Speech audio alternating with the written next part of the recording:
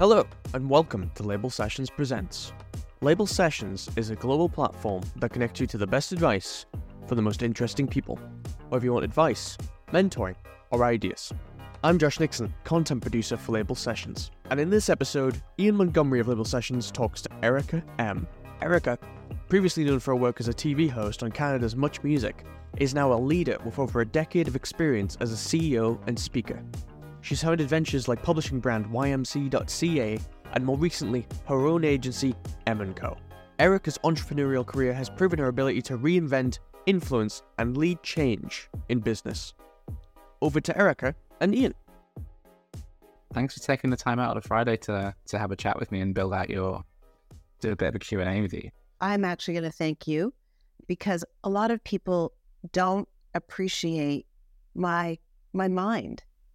I think differently than a lot of people. And so it's really great to meet a tribe of people who all think differently. And it's okay to be, I guess you'd call it a divergent thinker. Someone described it to me this week as intellectual dissidence. I think dissident is fair for me. Intellectual is probably a stretch too far. But I think that we don't have enough dissident minds that we don't have to be right about everything, probably wrong about a lot of things, but if it challenges people to think a bit differently and out of the normal orthodoxies, that's a good thing.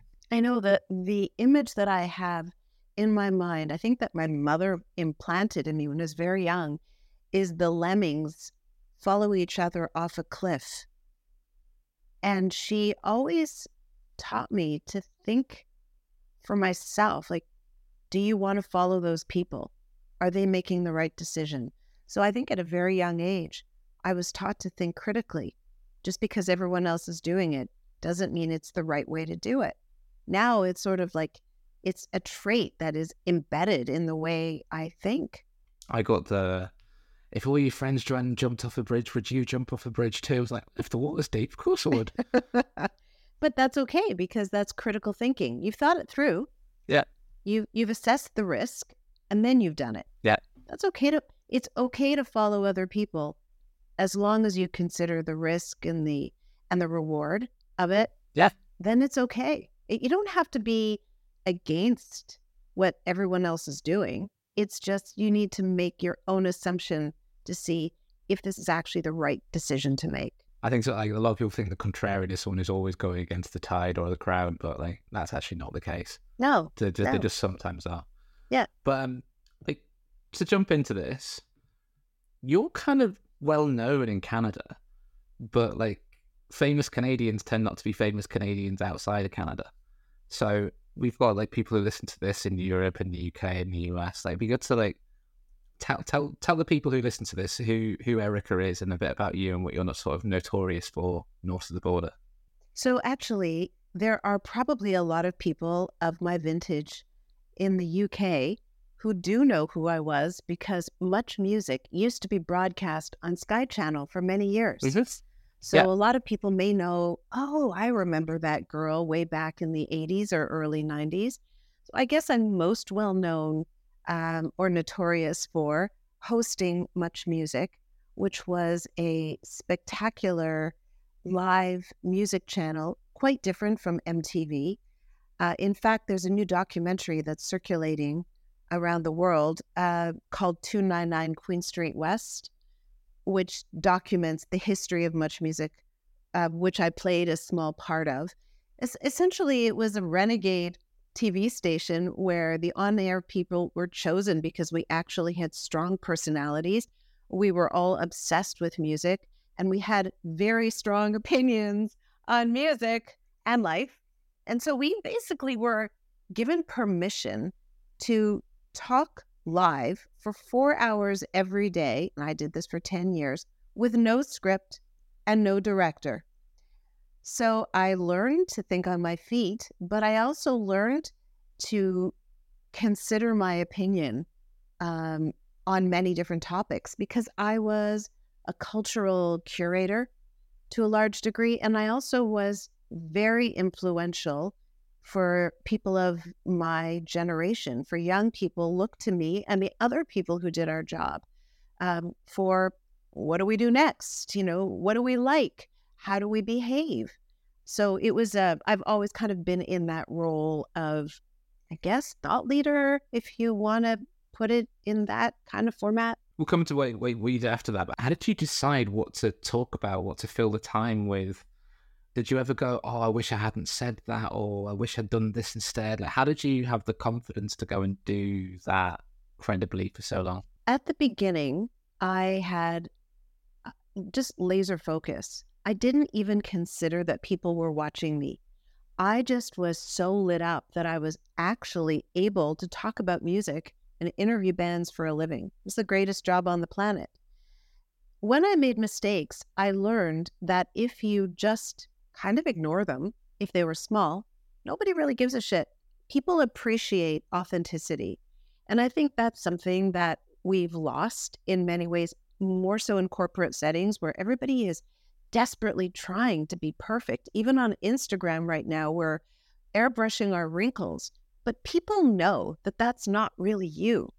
So if there's one thing that that I'm known for is being unabashedly myself, mistakes, embarrassments, and I pick myself up and I keep on going. And I think people respect me for that. When you made a mistake, did you know you made a mistake? Sometimes, and you'll hear it today when I'm talking to you, I may stumble on my words, but who cares? That doesn't matter. It's not going to affect the content of what we're saying. Or if I tell you something and then I think about it and I go, actually, that's not right, I'll just say, actually, I want to change that. We're allowed to change our opinions and we're allowed to say things that come into our minds and then think about it and then change what we're thinking. Do you think like doing what you did then, you'd be able to do today? I know like people love talking about like cancel culture or how there's so much more focus and critique on people in the media. Do you think you could have done that, what you did then in today's environment? I don't know. I don't know. The cancel culture piece is real. I tend to side with people who are kind, etc. So there could be people who don't like that. I don't know. But I think it's worth speaking up when you deeply believe in something that it is the right thing to do. So I've continued to do that. And some people will come at me and I always treat them with respect. And I go, I appreciate your feedback. And it's the art of war. In the art of war, you use people's own weight to fight them in a way. And so if you respond with something kind, it's really hard to come at you again. So like through that kind of time, what's your sort of highlight? That's the thing you look back on and go, that was either a brilliant, the best memory, the best experience, or perhaps the biggest learning that you're the best piece of advice or the best piece of learning that you gave to yourself going forward. Oh my God, Ian, don't get me started. That was 10 years of being a trailblazer live in front of a country. I have a lot of thoughts on that, but I'll answer your first question, which was the fondest memory or the most outstanding memory, is a surprising one, actually. When I was sent to Seattle in '93 to interview Kurt Cobain, I had no idea that that interview would be the most famous interview that he had ever done. And on top of that, one of the most famous interviews, rock interviews ever. Right now, it's on YouTube, which didn't exist when I was on Much Music. It's had a minimum of 10 million views. And people keep on quoting it, posting it on social little bits. There's a book that has actually transcribed the entire interview. And so now people can read the interview. And at the time, it was just another one of my many interviews. So I guess it's odd that that interview has become, in a way, my legacy, which basically pushed back the Canadian borders, and people who are in the United States or the US, they'll know that interview. So I am most famous for the best interview with Kurt Cobain. I've watched that interview. It's a fantastic interview. When you were doing that, did you have any idea what you were doing? Not just in terms of what you were like interviewing him on, but also like, did you have a sense of this is a really good interview? No, I didn't have that sense because it was somewhat uncomfortable. I went there with an agenda. I wanted to get a good interview from Kurt Cobain. knowing that he really distrusted mainstream media, as did a lot of, rockers. I mean, I'd been in the business at that point for a decade. I've interviewed a lot of very difficult people, but my strategy always has been and continues to be to treat people who are, let's in quotation marks, important as regular people, to look people in the eye and ask them questions that are, more gentle and that reflect their personality. So I was very strategic when he walked in the hotel room, because this was part of a junket where the band was moved from room to room and had to do, 30 interviews a day. So I knew that they would be bored and burnt out. When he walked in the room, I said, "Hey, do you want to do the interview in bed or on the balcony?" And he looked at me. He saw me. "Who's this crazy Jack?" And he said, on the balcony. I went, "Great, let's do it." I wanted him to see me as a person, not as some sort of talking head, if you will. And the first question I asked him was also on purpose. I went, "So what are you reading these days?" And he looked at me, "What?" And it really threw him off balance, which is what I wanted. It sort of connected probably with a different part of his brain where he actually had to think. Maybe his creative brain, maybe his personal side, which he doesn't reveal very often, but I started to unlock a piece of him. And the questions continued to be a mix of personal, but very respectful and obviously well-researched. So he knew that I knew everything about him, as a good researcher would or a good interviewer would, but I wasn't interested in the superficial. And he got it. And he really gave me a fantastic interview. We'll put it in the show notes so people can go and watch it afterwards. And looking back on that, what did you learn through that period of time? Because you then went from this kind of media career to a more of an entrepreneurial future. How did you tell us a little bit about that bridge from Much Music into where you went next, and how what you learned from that media side of the world to the business side of the world? Well, first of all, I learned to be an incredible interviewer and listener. To be an active listener is a great skill. I can just point out to you, when you're interviewing me, you're doing something called double-barreled questioning. So you're asking me two questions at the same time. And usually what happens is the person on the other end chooses which part of the question they want to answer. So if you're interviewing someone in politics, for example, you are not going to get the answers you want, because they will be very choosy on which answer they want. So in other words, you can ask me that question, one question, let me answer it, and then follow up with the second one that you want, and you'll get better answers. So those are the kinds of things, just the techniques of interviewing, which you can apply to every aspect of your life, including when your teenager comes home from school and you want to ask him or her questions, to interviewing people for jobs. When I started to run my own business, I had an ability to make people feel comfortable and tell me more about themselves, so that I tried to understand who these people are. Do I want them to be part of my team? So that was very useful. But Much Music was very scrappy. We were forced to do every part of the job. So I didn't have a glam squad. I would put on my own makeup. I would put together my own outfit. So I built my own brand. I also built a hat collection, because I have really shitty hair. So I used to wear hats all the time, like Bananarama back in the day. So I started to design hats with young designers. And so I built a business in Canada selling hats across the country. So I started to learn about entrepreneurship there. I also was a songwriter. So I wrote many songs and started a record label with another songwriter. So I was already dabbling in entrepreneurship, but it really kicked in when I started a little website called yummymummyclub.ca or ymc.ca, which again, I modeled after my time at Much Music. Much Music, I was living the dream because I was very passionate about music and demystifying celebrity. And for YMC, I was very passionate about speaking about the realities of modern motherhood. Most people treat moms like we're invisible or vapid or completely uninteresting. But when you think about it, most moms have had a career and they're taking time to raise their children. Most dads have business, work in business, but nobody questions their how interesting they are or their capabilities.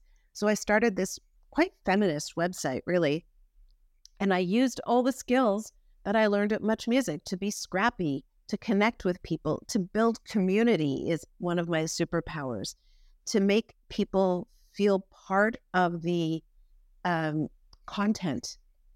Much Music and City TV also had a very unique strategy where they didn't hire broadcasters. They hired people who were good at a certain skill or topic and taught them broadcasting so that the on-air people were authentic in what they were able to talk about. Most broadcasters today are still, just broadcasters, and they read scripts, but not us. We were people who were versed in a variety of topics, but that was what I brought to YMC, where I built a team of 50 content creators, all who were passionate about a particular topic, and they owned it. So we became the largest online property in Canada, and my business grew to about $1.5 million because I did what Much Music did, which was find brands that wanted to connect with a specific demographic and tell stories using the content creators. This was way before influencers or branded marketing. This was in 2006 and 2007. You're a tastemaker throughout this story. How do you know? How do you get this feeling of that's the thing? Whether that's the Yummy Mummy Club, whether it's the hat thing, whether it's what to wear or what to talk about on Much Music. How do you hone that skill? I think you have to do something that I've since learned the word for, which is micro innovations. So I did it small with YMC. First, I had a TV show that was on Life Network and Discovery Health, and that ran around the world. You can still find it on Amazon. Can you believe it? For $1 a show, they're still selling it. But I realized at that point, there's interest in this concept of motherhood and feminism, if you will, the realities of motherhood. And so I started a tiny little website by myself. I learned how to build a tiny website, and I did 300 pages myself. And people started to come. That was just when Twitter, the happy Twitter, launched, and Facebook was quite big. And so I used social media to connect with other moms. It was slow. And the more positive feedback I would get, I took another step. I'd hire somebody. It's, we're getting bigger. We just sold a program. This is working. So I think you never really know if something is going to work. That's why you have to start slowly and then listen. Listen to your audience. Listen to the end user. See how they're responding. They're going to tell you if it's working or not. And if it's working, if it's not working, ask them questions. Survey people. Connect with people. Listen. It's the best skill. There's a really important thing in here of listening to people, because it's not necessarily just what people are telling you. I don't want to go over the whole Henry Ford. If I asked people what they wanted, they would have said they wanted a faster horse. But like that, listening is a really important thing of what are they actually saying, but what are they actually telling me?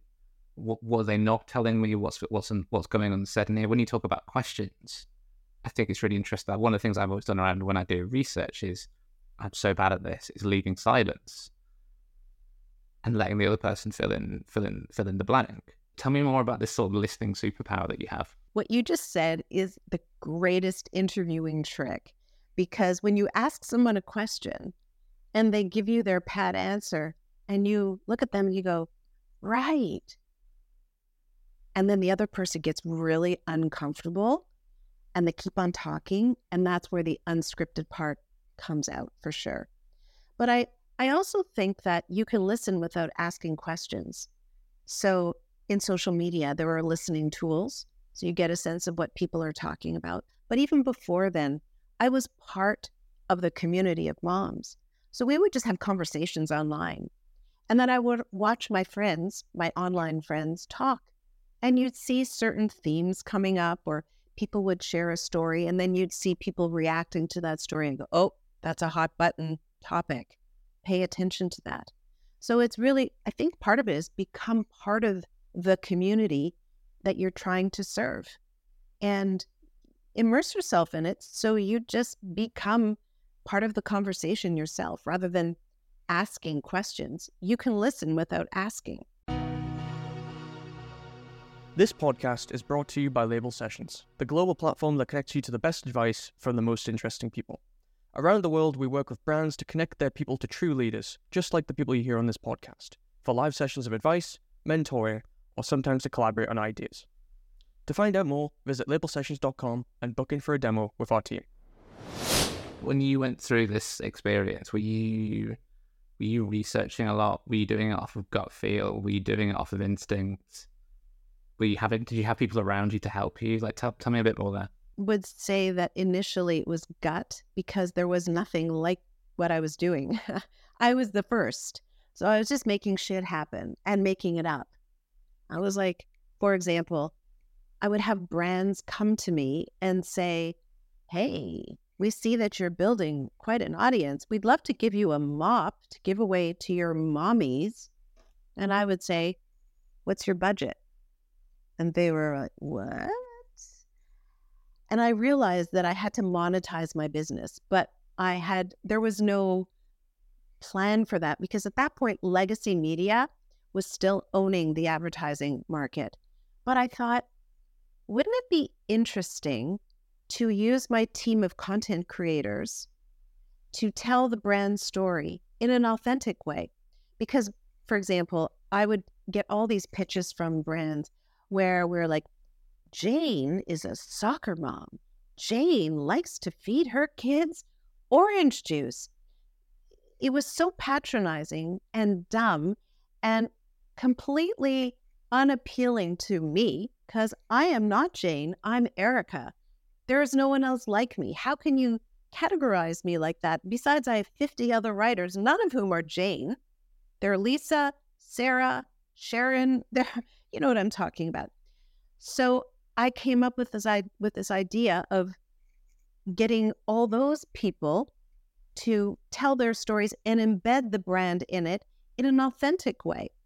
And I spent months pitching brands on this idea, and they all said no.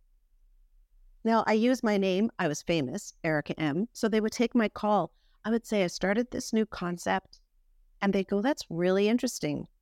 But no, because it scared them. They didn't understand it. And as you know, most people who don't understand something immediately say no, because they don't have the courage to try something a little different. 3 months into it, a woman named Samantha Kemp Jackson from an agency said, whoa, that's interesting. I have a client named Fuji. I'm going to take your whole package. Fantastic. So my team did the project. We put together a case study, and I started to call those same people again who all had turned me down, and slowly people started to say yes. And eventually, it took 5 years, but the business became $1 million business, and it was all run by moms from their kitchens way before there was Zoom, way before anybody worked virtually. We built, and I did it with them. I didn't make it all up. I just kind of became part of a team of women who felt very empowered. We all had purpose. There was a reason that we were doing it. It was to change the storyline of motherhood and to empower women across the country. So everybody was invested in this, and we just made it happen. So how did it feel being told no? It was frustrating. But I'm persistent, as you know, Ian. I don't know. I was knocking on your door. Ian, I want to talk to you. Ian. fine. All right, I'll talk to you, Erica. But isn't that is the difference between someone who is successful and not successful in life, is that you have to have the courage and the tenacity to ask for what you want. And when you get turned down, because inevitably you will be rejected like daily, you have to have the confidence to say, they just don't get me yet. Or as my ex-husband so wisely said, there's a seat for every toilet. I thought you'd like that one. You say that as I take But a it's sip of true. water. It was perfectly timed. But not everybody will understand your brilliance. And you may actually not be onto something. So if someone tells you no, I also suggest to people to say, fair enough, can you tell me why? I need to learn. I need to improve.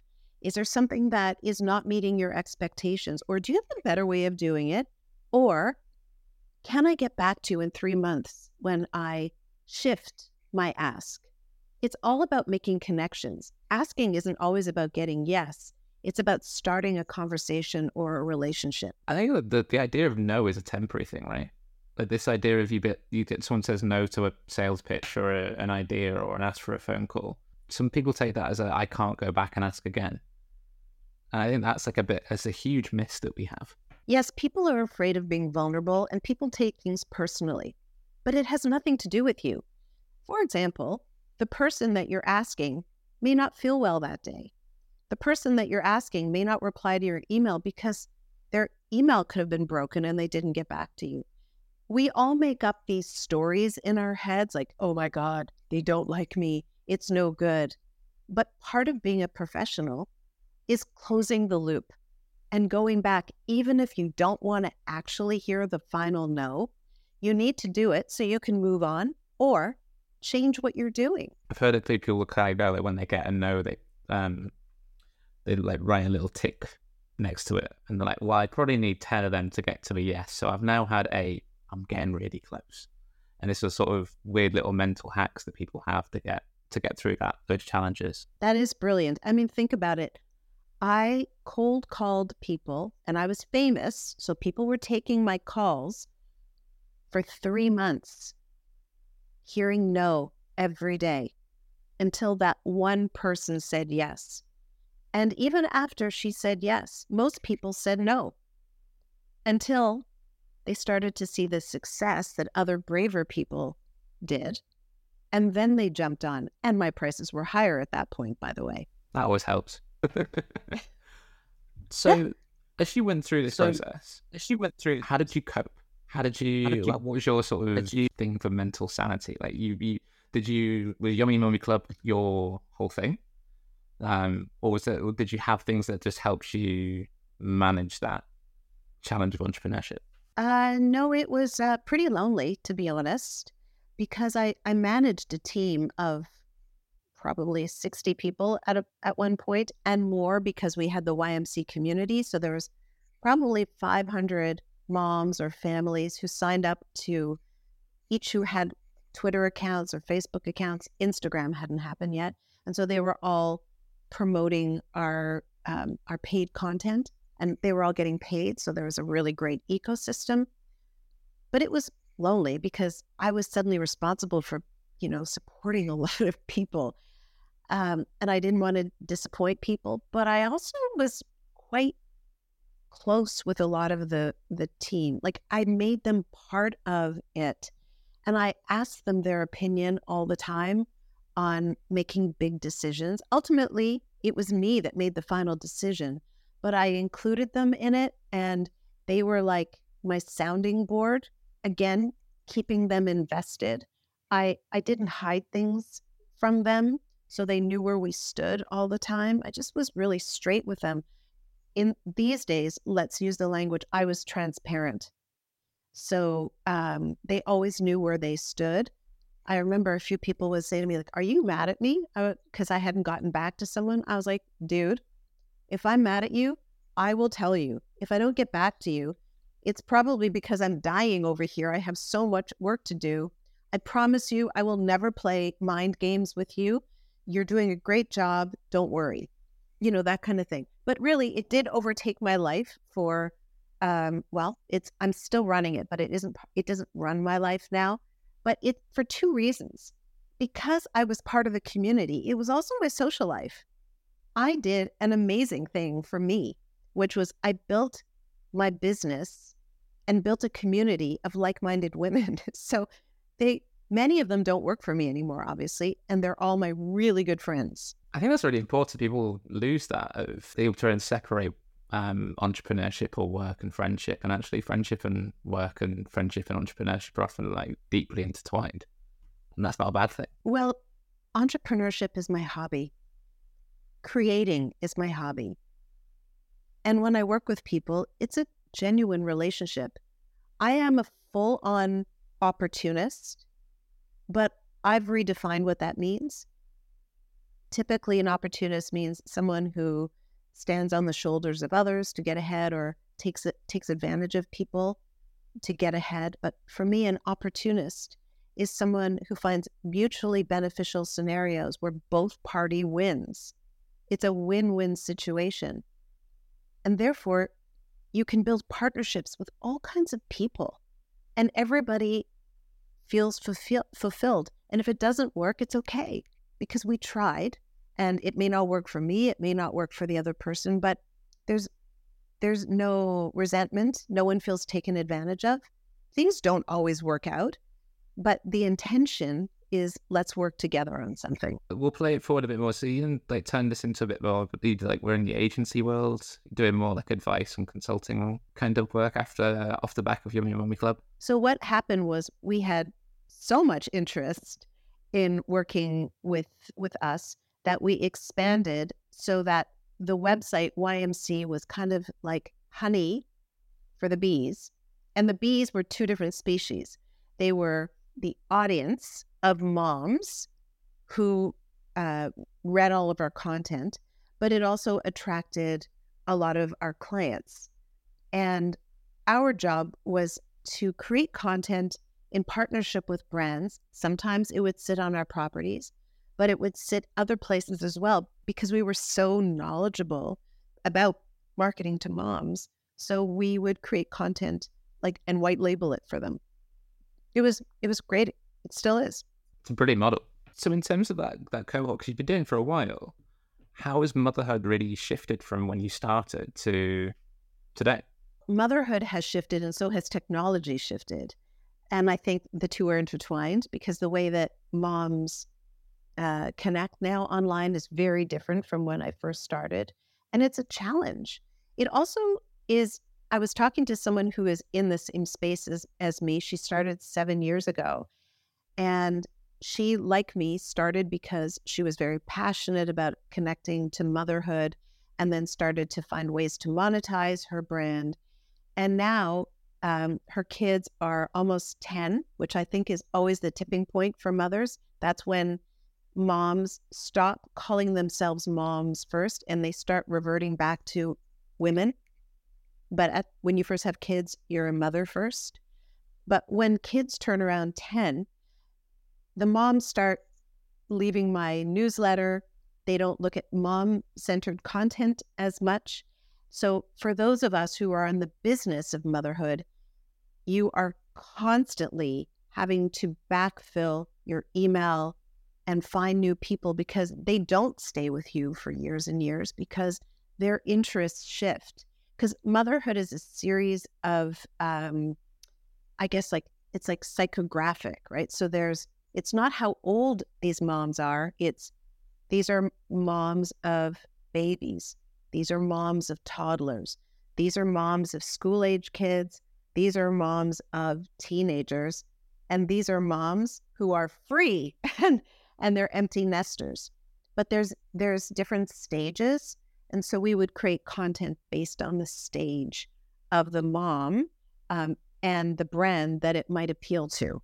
And I guess you then have moms who have a kid who's 6 and a newborn, and that then makes it even more complicated and interesting, right? Well, yes. I mean, they're interested in both stories, but they're probably less interested in the baby stuff because they're already experts to some degree. If you have one child, you're different than a new mom. New moms They are hungry for information. They're hungry for connection, for new mothers. Like, because when you become a mom, everything in your life changes. Every single thing, every relationship, your relationship with your body, with your partner, with your parents, with your work, with your mirror, everything changes. It's interesting this is not a mom thing, this is a new dad thing, but I was talking to a friend of mine, his kid's a few months old. I was like, oh, how are things? It's like, you're looking great. And he's like, you know what I really enjoy? I'm singing to my child. And he's like, I would never have thought I would end up doing that.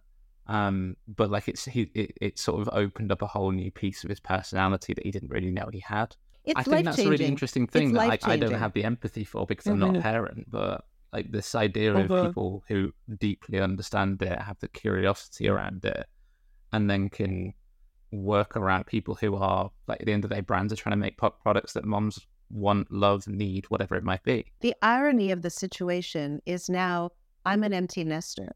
My kids are 23 and 20. So I no longer am connected to new moms.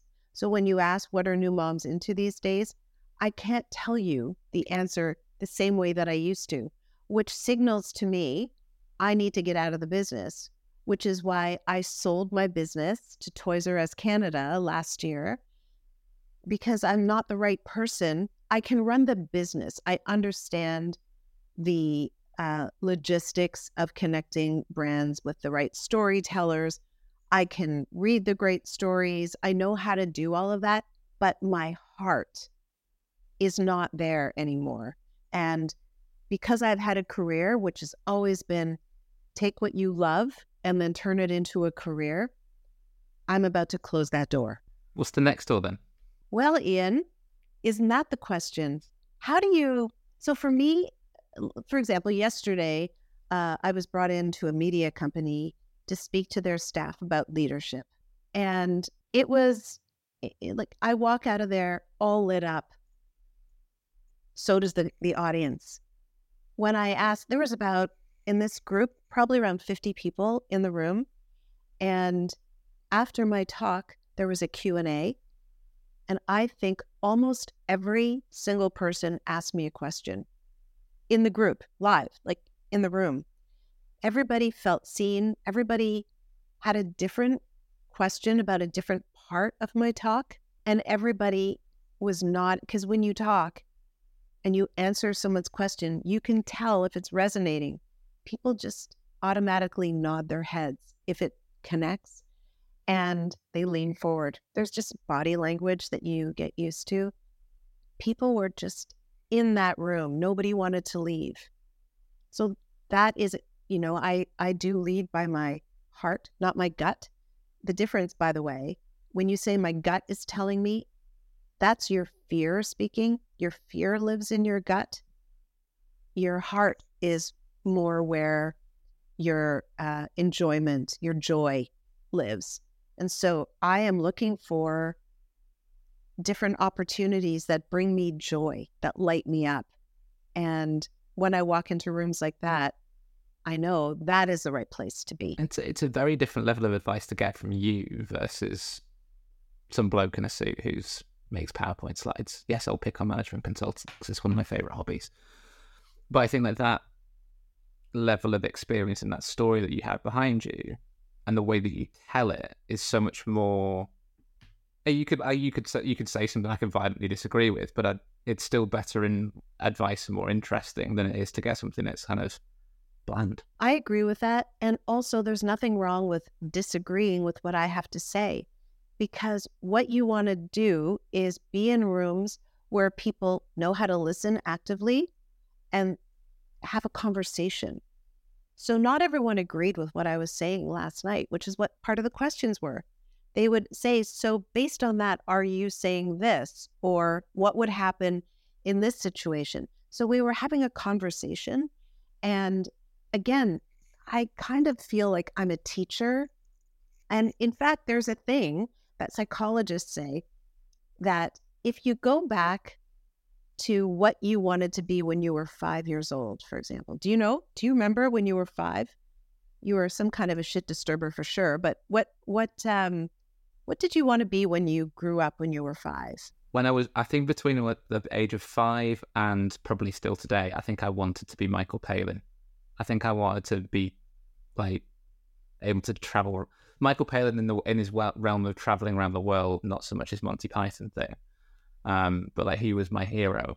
So I think Why? you got paid to be on television and travel and see places that you didn't normally get to see. Like the idea of getting on a train and going through the middle of Africa was always way more interesting to me than, I don't know, going on a 2-week package vacation to Spain or Mexico. He also was paid to think differently and talk. Yeah. And here you are.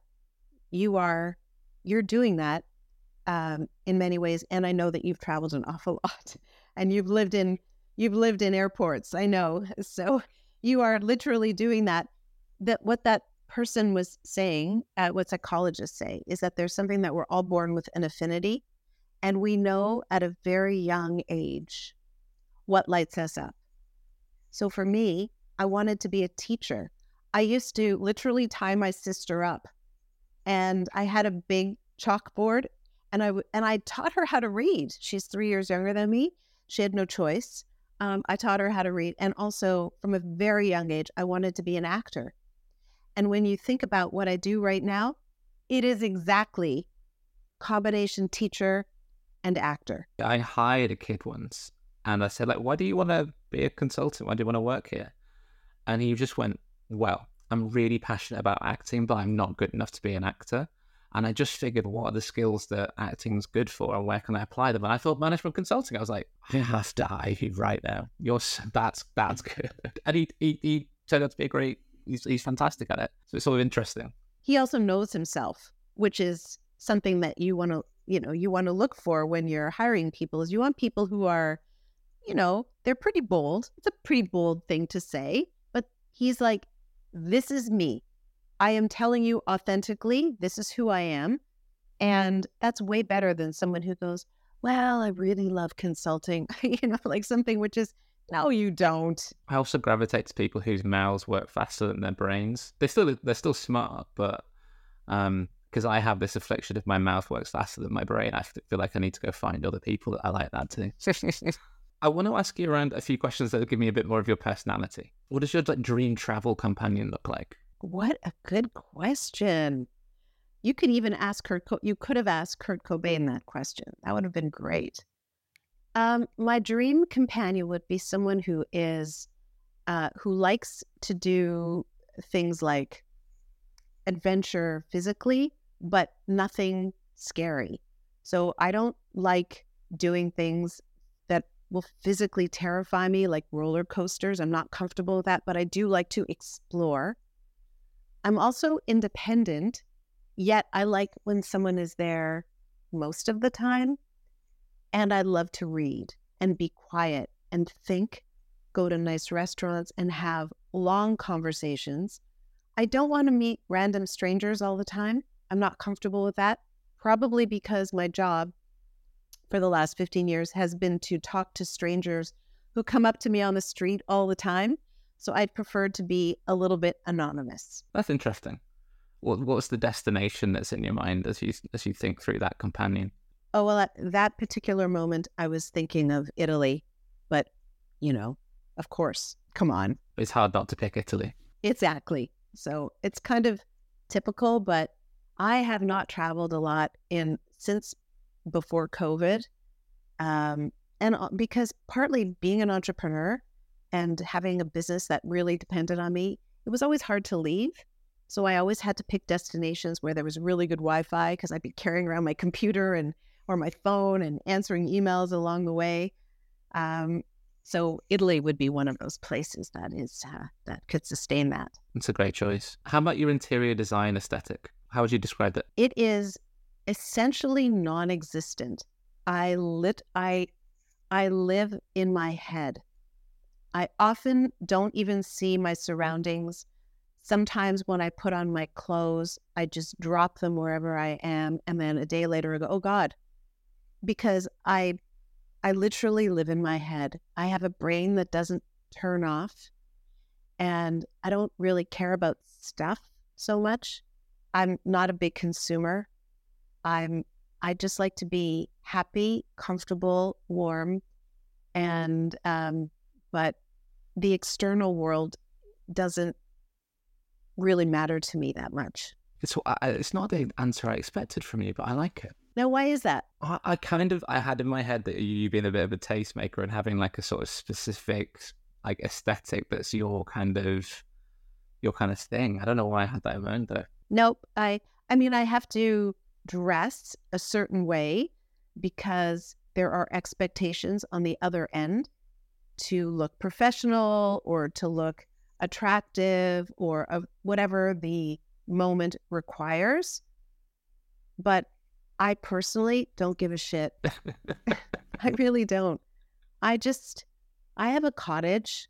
I walk around in sweatpants and t-shirts, and the cottage is just very quaint and comfortable.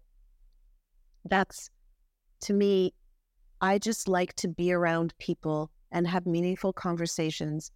I don't care what you look like, and I don't care what I look like, and I don't care how fancy our settings are.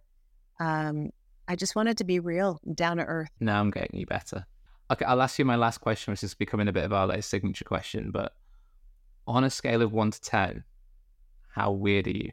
I would say 5. Why 5? 5 because I function very well in the traditional world, but I feel uncomfortable 50% of the time because I don't fit in a lot of places. But I do fit in many groups of people, and I tend to be someone with a strong opinion, and I tend to be the person who may change how people think, hopefully for the better.